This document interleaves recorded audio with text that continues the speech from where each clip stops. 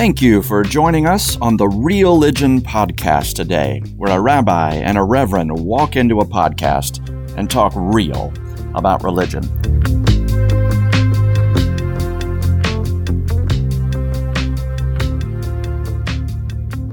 Joel, good afternoon. Howdy, Eric. How are you today, sir?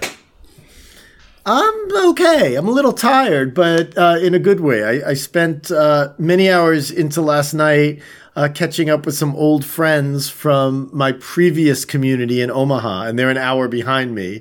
So I was up late, but it was fun. How are you? Fine. Were you showing off the new bourbon shelving or something? I wasn't showing it off, but I would say I was partaking of things that are on said shelves, yes. I see. Okay. Well, that explains it. Are there any of those bourbons that you have decided, no, thank you, you will never buy another bottle of that? Oh, yeah. I thought you were going to go the other way and say that I'll never open because, they're too rare, too expensive. And the answer to that is no. That they're there for drinking. But yeah, I've definitely tasted some that I have not liked and do not need to own again. You rascal, you're going to cancel those bourbons? I can't believe it. I see what you're doing now. I see. Today's topic for all of you, we had some ideas for topics come in to us from some of you, our friends and beyond, and one hot topic going around the world right now, especially the American corner of it, is cancel culture. Uncancel. Oh, I thought it was going to be bad segues by Pastor Tolbert. Gee, thanks. I'm doing whatever I got to do to give you some energy, man. No, we're good. I'm not canceling you. Never.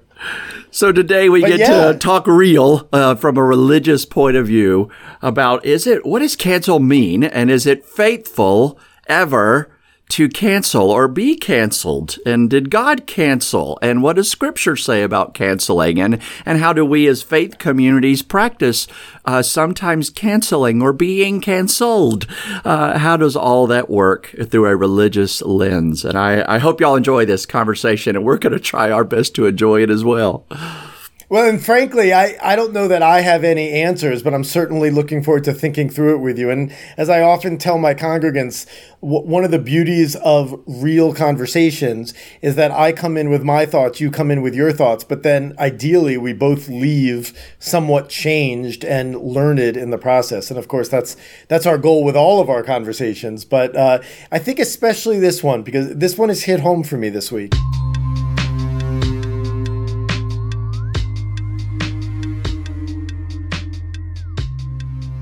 I posted just last night, I don't know if you saw it, Joel, but I'm sure many of our listeners know that the publisher of Dr. Seuss books have decided not to publish, I believe, 6 of his books that depict some racist and certainly antiquated, but racist, offensive stereotypes of several minorities.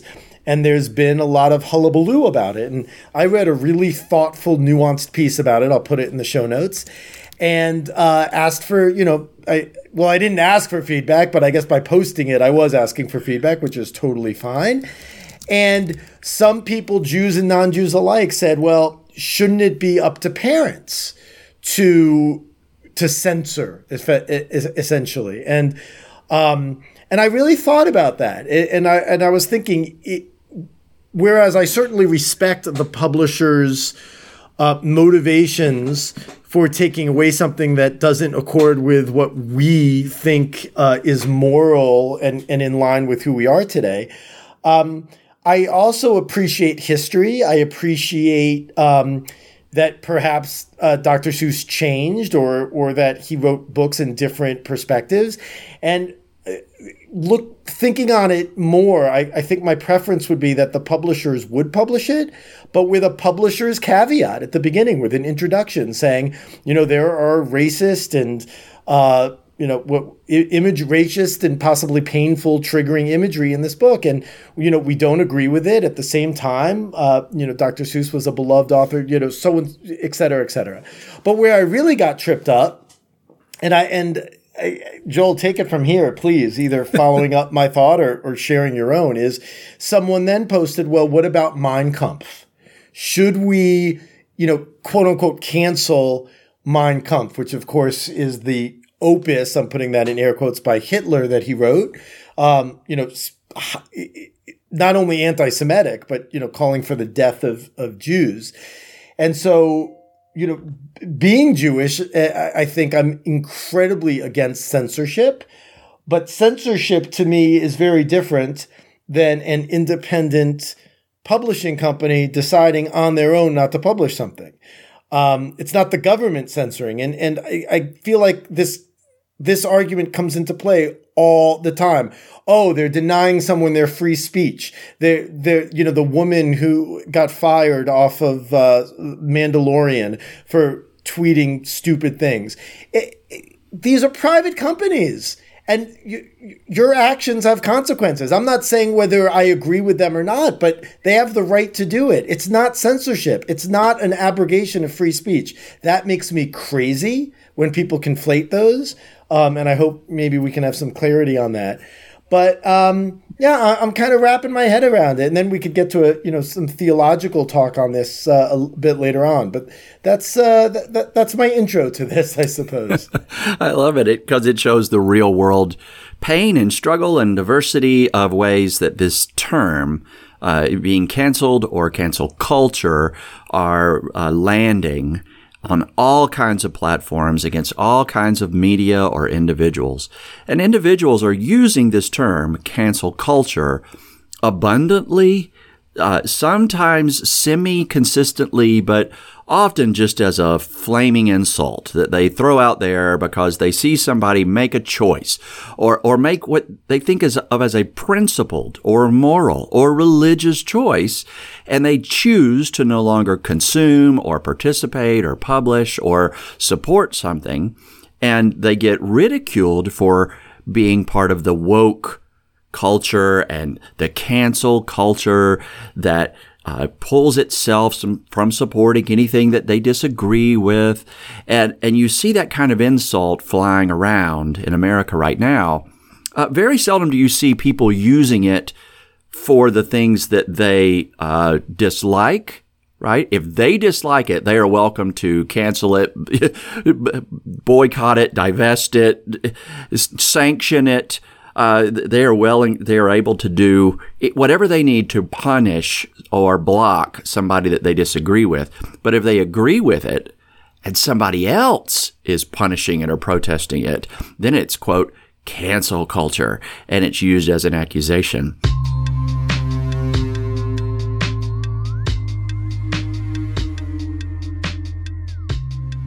It feels to me like the freedom to cancel and to remove my consumer support, capitalism, my vote support, democracy, my support from any company or individual is essentially the same as free speech. Yes, they are welcome to speak.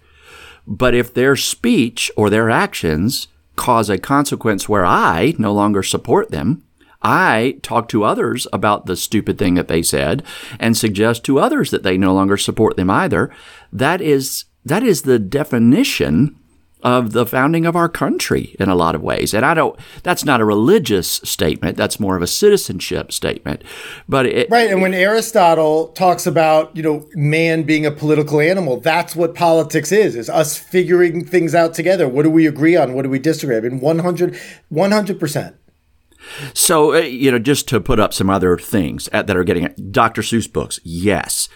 Confederate monuments, right, getting canceled, getting pulled down or not, defended. And some people saying, well, they should stay up, but we should put a sign that reminds everybody what the truth was of the Civil War and the Confederacy and what they did. I think that would be an improvement. I think we should also put up a sign that says this Confederate monument was erected in 1961 after Martin Luther King preached and led a march down down Main Street of our southern town, so that people would realize, oh, for 100 years you didn't care about the Civil War memorial, but once people were pushing for equal rights, then you started caring about it and pulling up the old Civil War slave past of the South to try to push back against civil rights.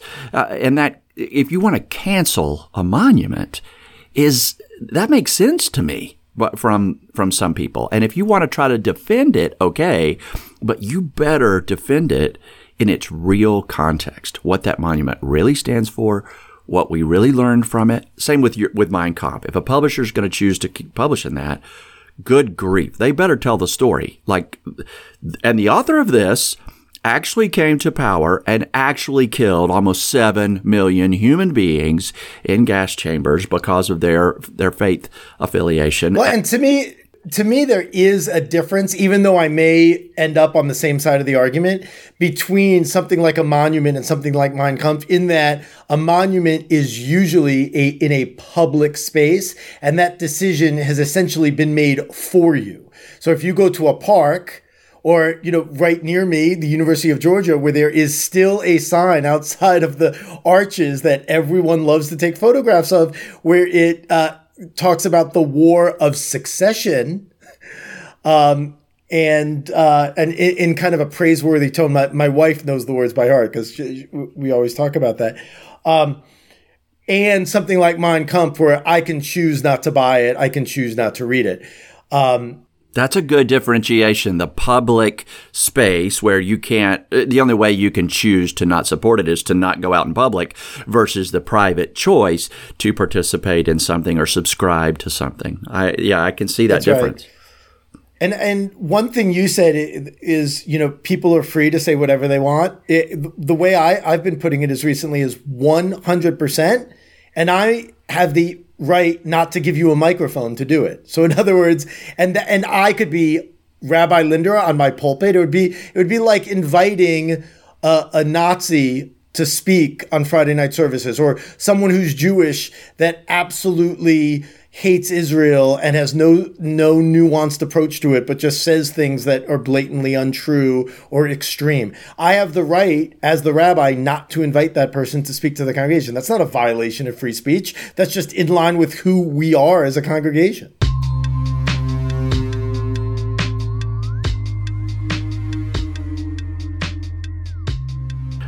And it's hard to be religious, to have moral, ethical stands that draw lines, and then to find somebody that's outside those lines and to still have to support them. If you do, you don't have a line. So everybody draws lines somewhere. Everybody's canceling something.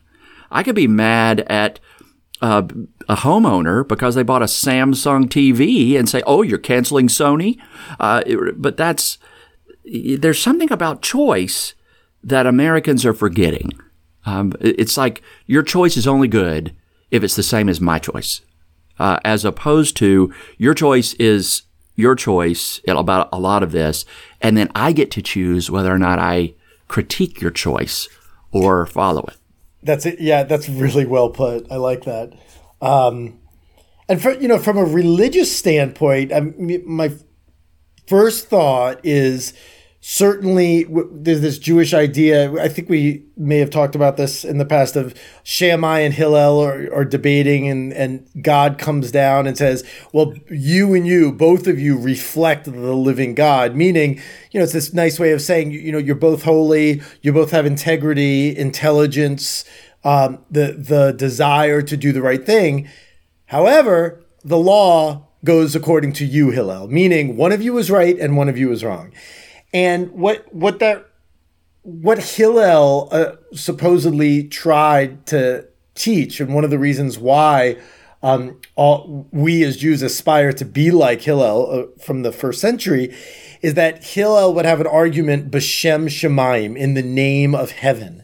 And if you think of most arguments that we get into, and I absolutely put myself in this category, as certainly Emily can tell you, is sometimes we argue so that we can be right, so that we could prove a point and be right, and have the other person either say, I'm sorry, or you're right, I was wrong. as opposed to trying to get at a truth. I don't want to say the truth, but a truth or an understanding. And where I do not, I don't want to say support cancel culture, but where I kind of draw the line is, are we reacting too much and not willing to entertain a perspective that makes us uncomfortable? And at the first glimpse of its discomfort, we say, okay, cancel it. And for me, one of the things I struggle with, and there's been a lot of posts in my rabbinic Facebook page lately on this, not on mine, but on the confidential Facebook page of our organization, Central Conference of American Rabbis. There's been a lot of talk about but should we use Woody Allen movies as teaching tools in adult ed, which for the past 30 years have been staples. I mean, if you're talking about pop culture and Jewish themes, I mean, Crimes and Misdemeanors as a prime example of something that's been used in sermons, in teachings, in adult education classes. And there is a whole movement of, why should we lift him up? There are so many other wonderful voices, including minority voices, people who aren't cisgendered, white, millionaire men, right? And I personally struggle with that. Not because I love Woody Allen films, I actually don't. But, sometimes I ask, well, where do we draw the line? Which is a cop-out because we do draw the line. I'll confess on this. I listen to Michael Jackson music. Would I quote his lyrics in a sermon today? I don't think so.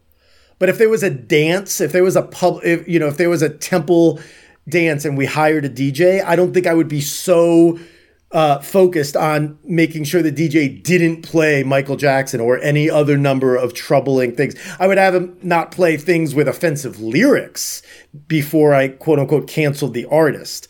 So that's where I struggle on this topic. Yeah. There was an ancient theological debate that Christians had to go through where during the Reformation particularly, where pastors, clergy were trying to hold the Catholic Church, the one church, accountable. Orthodox Christians will be mad at me for saying that. So, okay, the mother church, not the first time. Right. Tried to hold the mother church accountable to things and reform it from the inside out. There were some who stayed and tried to hold the Catholic Church, the lower C universal church, accountable to its higher standards that it said it was trying to follow. And then there were others who canceled the mother church and bolted and went out and started their own denominations.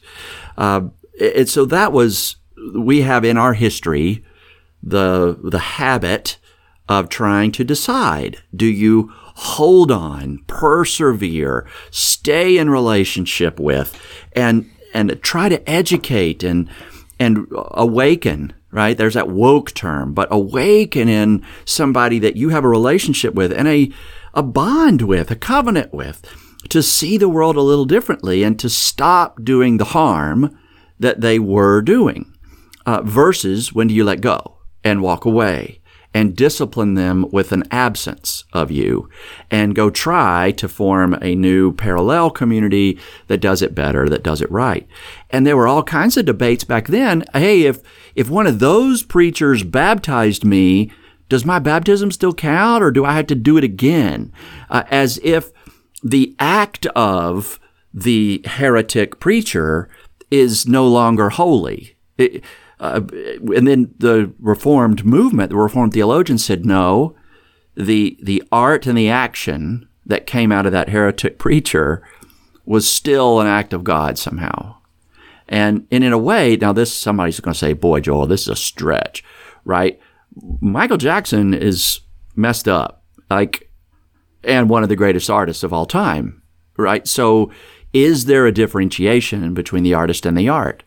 And I can do that as long as I remember both, and separate the two and not let them become so conflated that support of the art is support of the artist Or vice versa. I have to remember whenever I'm playing it, listening to it, or talking about it, to separate the two for my listening audience. And I do think there is a difference between what you and or I choose to do privately or with our friends and family. Like if I invited a few friends over to watch a Woody Allen film, as opposed to it being a congregational event where I'm kind of lifting that up in a congregational sense.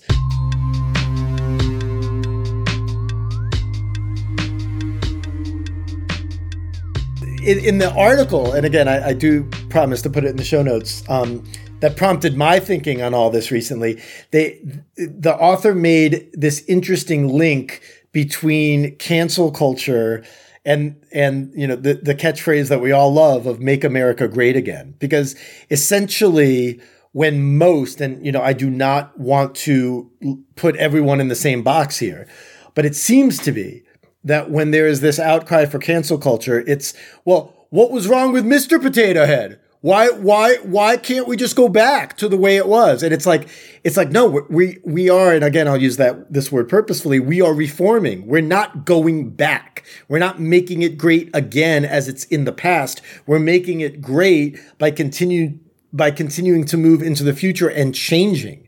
Essentially, those who are against, again, this is what it seems, caveat, that those who decry us canceling offensive or painful things just kind of want things the way they are or the way they were. This nostalgia that frankly isn't okay anymore. It's not okay that those books have racist imagery. And I love Dr. Seuss. As a matter of fact, I've been using the Sneetches as a teaching tool for the last 2 weeks to talk about people who have vaccines and who don't. If you haven't read the Sneetches, go read it. It'll be very obvious to you. I see you smiling, so you know it. That's Joel. Cute. That's awesome.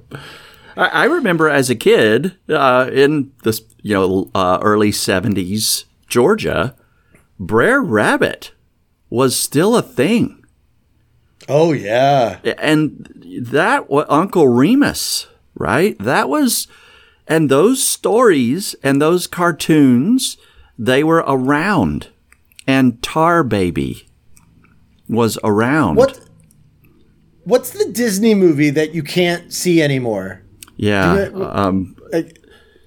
Oh my! I can't remember it.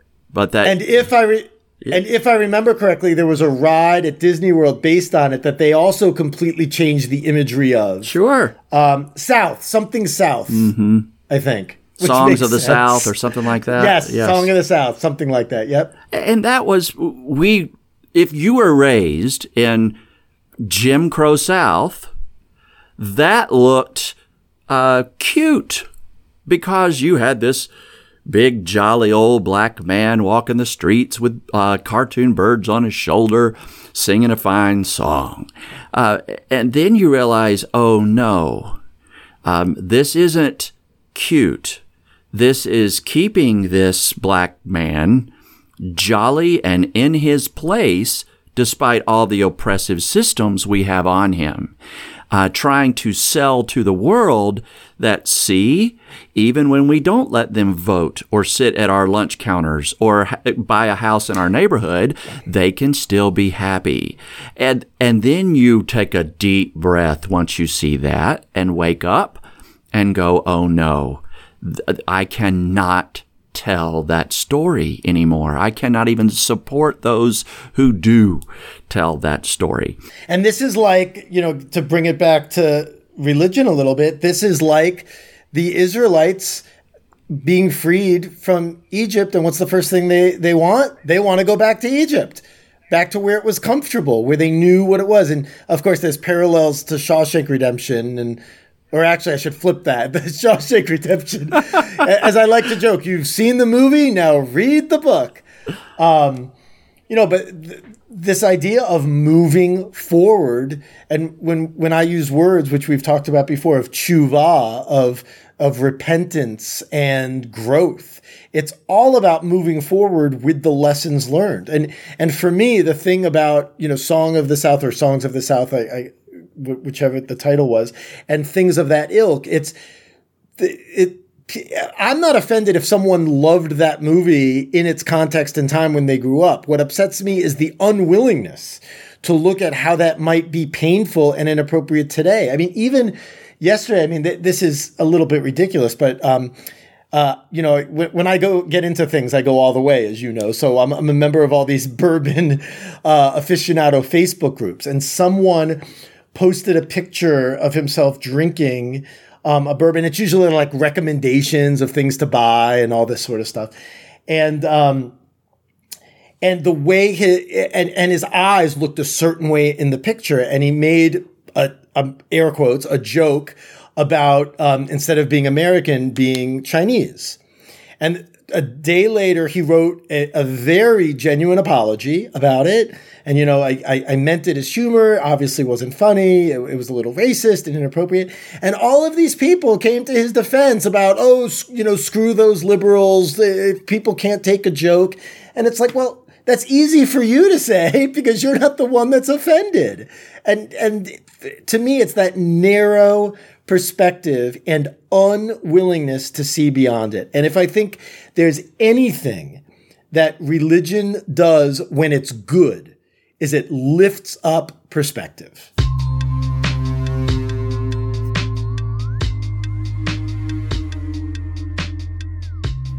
Self-correction is not cancel. And that's where I really get so frustrated. CPAC, right? I think its theme was Uncanceled America last week. That was its theme. So this cancel culture idea, right? It is seeped in deep right now. But when the Dr. Seuss, like the owners of the estate rights to Dr. Seuss books say to their publisher, we are no longer comfortable publishing these 6 books that our grandfather or our ancestor wrote. We understood he was a product in time of that culture, but they are no longer appropriate, and we see them for what they were. They have a choice. They can either ask the publisher to edit them or to remove them or to push forward, but their personal principles say, we don't feel comfortable editing them because that wasn't the original art, but we also don't feel comfortable publishing them. We pull them ourselves. And then people complain that they got canceled. No, they self-corrected. They repented. They turned around. And that is the point of our faith community sometimes, is to awaken each other to the more beautiful reality that we all say we want, and judge our current reality against that more beautiful one and see what we're willing to let go of to help grow the new. When we do that, we're canceling stuff every time we worship. We are finding something about our creation, our habits, our traditions that no longer point to God and God's coming kingdom. And we're saying, cancel that stuff. Grow something new, God. I'm about to do a new thing. Don't you perceive it? And if we were to say, well, God, stop canceling everything that you did before, right? Who would we be? We wouldn't be followers of this God. There's a good sermon there. Uh-oh. I've been trying to figure out how to differentiate true, like, that's kind of weird, cancel culture, versus, no, that's a freedom and a right of expression, or even a responsibility to draw a line. And maybe if you're canceling something just because you've got a grudge against it, okay, that's ridiculous. If you're canceling it because you're holding it accountable, good for you. If you're, that's one. If you're canceling it to keep power for yourself, the way it's always been, no. If you're canceling something to empower those that thing has been blocking or shunting, great. Or if you're canceling something to grow some new justice for the oppressed, great. But if you're upset about something being canceled because it protects your unjust system, then forget it. And I'm hearing it used in all those ways. Oh, yeah, absolutely. And I think, like with most things, social media is not good or bad in and of itself, but it certainly amplifies this problem because everyone finds out about it. So, when that actress from Mandalorian, which I'm still 3 episodes behind on, got fired, I mean, immediately millions of people knew it, thought about it, reacted to it. And if it happened 20 years ago, it wouldn't have been not that it wouldn't have been a big deal, but it wouldn't have gotten the attention, the noise, because of just the way social media works. And you and I have been canceled. We have had people leave our congregations because of one thing that we said or did. And when we said it or did it, we thought we were being faithful. We thought we were being whatever, right? They heard one thing, made an instantaneous decision about why we said what we said or did what we did. And not only us, but the congregation that we're in, that those individuals cancel their relationship with us as clergy and with all their co-celebrants in the congregation. And I think about that. Like, I'm mad at those people for canceling me and canceling the whole congregation. Absolutely, and it hurts, and it's so easy to take personally, especially when it is because of something you said, even if you stand by it. I mean, there have been times when I've said something that then got brought to my attention, or didn't say something, and it's like, ooh, I shouldn't have done that. But if I feel in my heart and with integrity after thinking about it that for my own integrity, I don't think what I did was wrong. It still hurts, but it's different. But the flip side of that is we stand for something, and I don't mean that in an elevated way, like Joel and I stand for something and nobody else. I mean, any religious leader ostensibly stands for something, and something that I tell my congregants from time to time, which is somewhat not paradoxical, but perhaps counterintuitive, as Reformed Jews who have a very wide open tent and we welcome interfaith families and everybody's welcome, is that we are not for everyone. We're not necessarily for all Jews. There is a flavor that I bring, that Reformed Judaism brings, and I in some ways, I respect someone's decision to quote unquote cancel us if it's not the right flavor. Now, if it's because of one sentence of one sermon and that happened to be the one time a year they went to services, totally different story. But we are not for everyone. I'm not for everyone. And that perhaps this goes into kind of practical clergy matters too a little bit. But, sometimes I think about how as a thought experiment, I don't want to offend anyone or make anyone scratch their brow, but, very rarely does a religious community cancel a member. And sometimes, I mean, thankfully, we have a pretty healthy congregation here in Athens, but there was a situation in a previous congregation where we effectively had to kick someone out of the congregation. Yes. For just, toxic behavior and actions. And that's sad also. And there's a long process that you go through to avoid that, right? You have intervention conversations, and you get third parties, and you try mediation, and you do co-listening sessions, and I don't know if that's how it is for us, right? But if you get to the point where the other person's behavior and an inability to awaken to what our community standards and boundaries and principles and priorities are, okay, then the choice isn't to cancel them out of the congregation. You are recognizing their choice to cancel the communal responsibilities. You're just documenting it. And so I've said to a congregational leadership before, hey, you're not kicking anybody out. They know where the lines are. We've been really clear about that, and they just insist on standing outside them. Where they stand outside the lines is what has them outside the lines. We're not canceling them, right? We're not demembering them. I like that kind of semantic distinction. Yeah, they demembered themselves by going so far outside the line, and that's very scriptural.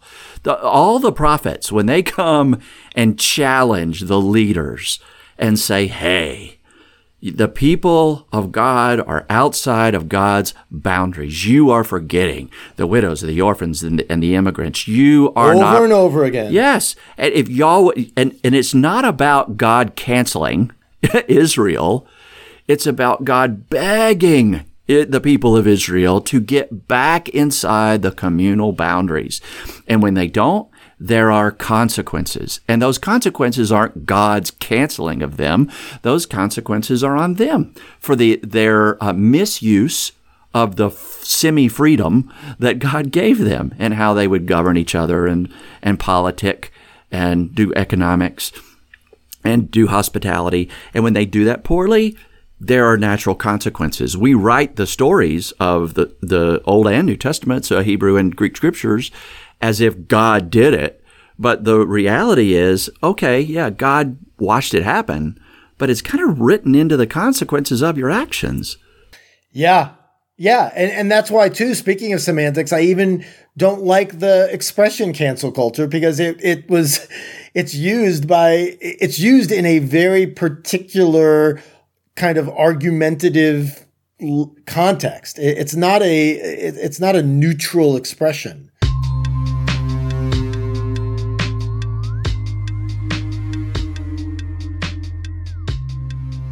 The point that I'm trying to imagine and just lift up to challenge the quick spouter of cancel culture as if it's an end-all to the argument is look around you. You are making product decisions. You are making relational decisions. You are making faith decisions and voting decisions all the time. Every single decision you make is, in effect, a cancel of the other options you didn't choose. And if you're going to complain when somebody chooses wisely based off of their religious beliefs or even their straight up political beliefs, okay, isn't that the point of this experiment we call a representative republic, democracy? Hear, hear, is all I can say to that. And I'd like the expression to change. Let's not call it cancel culture. Let's call it righteous culture, right? Like that's what we're about. We're not about just canceling things. We're about doing things that are righteous, and that means not doing things that aren't, as you just beautifully said.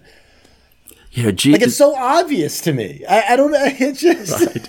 Well, we probably need to find a way for it not to be so obvious, so we can not right. instantly cancel those who might disagree with us. Correct. There's this moment where Jesus goes into the temple, and people talk about this all the time, and he's really angry. Now, he's been building up in anger for chapters of the Gospels, but when he enters Jerusalem and he goes in the temple, and he sees how they don't allow the money of the city to be used in the temple.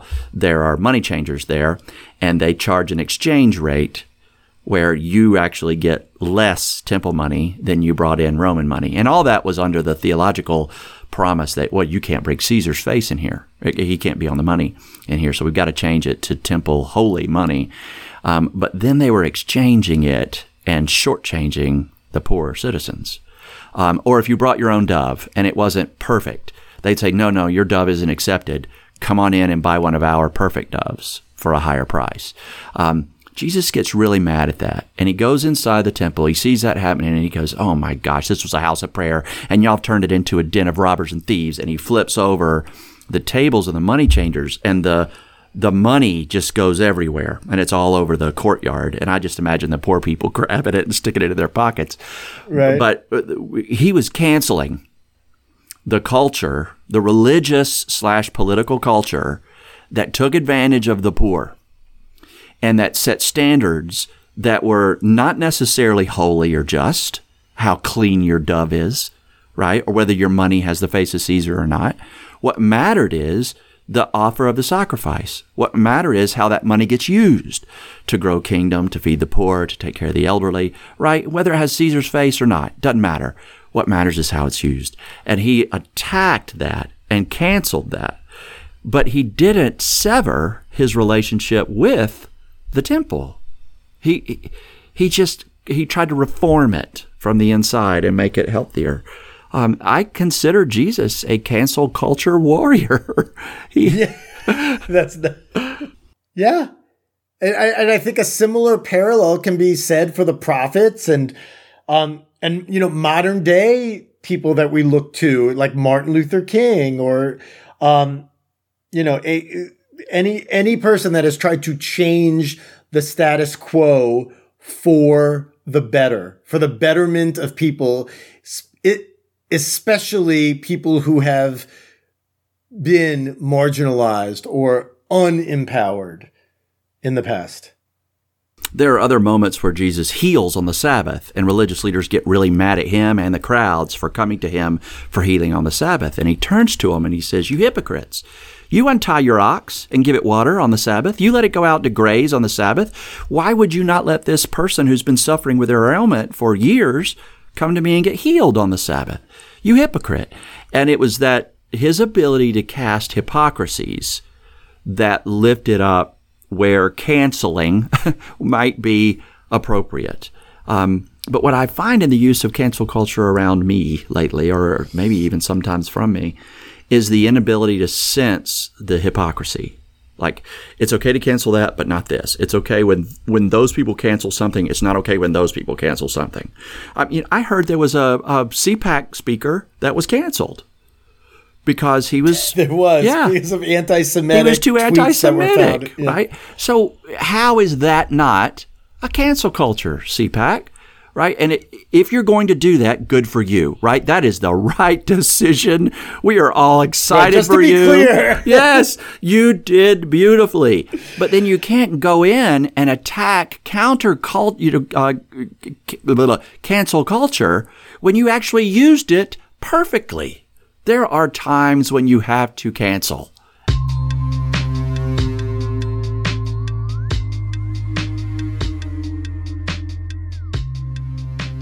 I'm just glad our listeners, I'm hopeful that our listeners won't cancel us. But if you do, it's your choice. No problem. I have worried about that. Yes, I'm putting out a podcast and somebody's going to listen to it and go, nope, he's not my preacher anymore.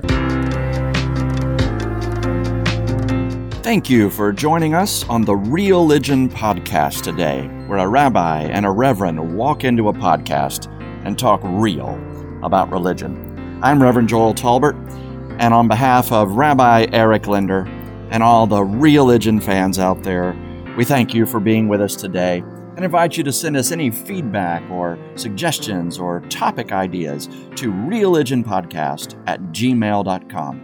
Until next time, keep it real.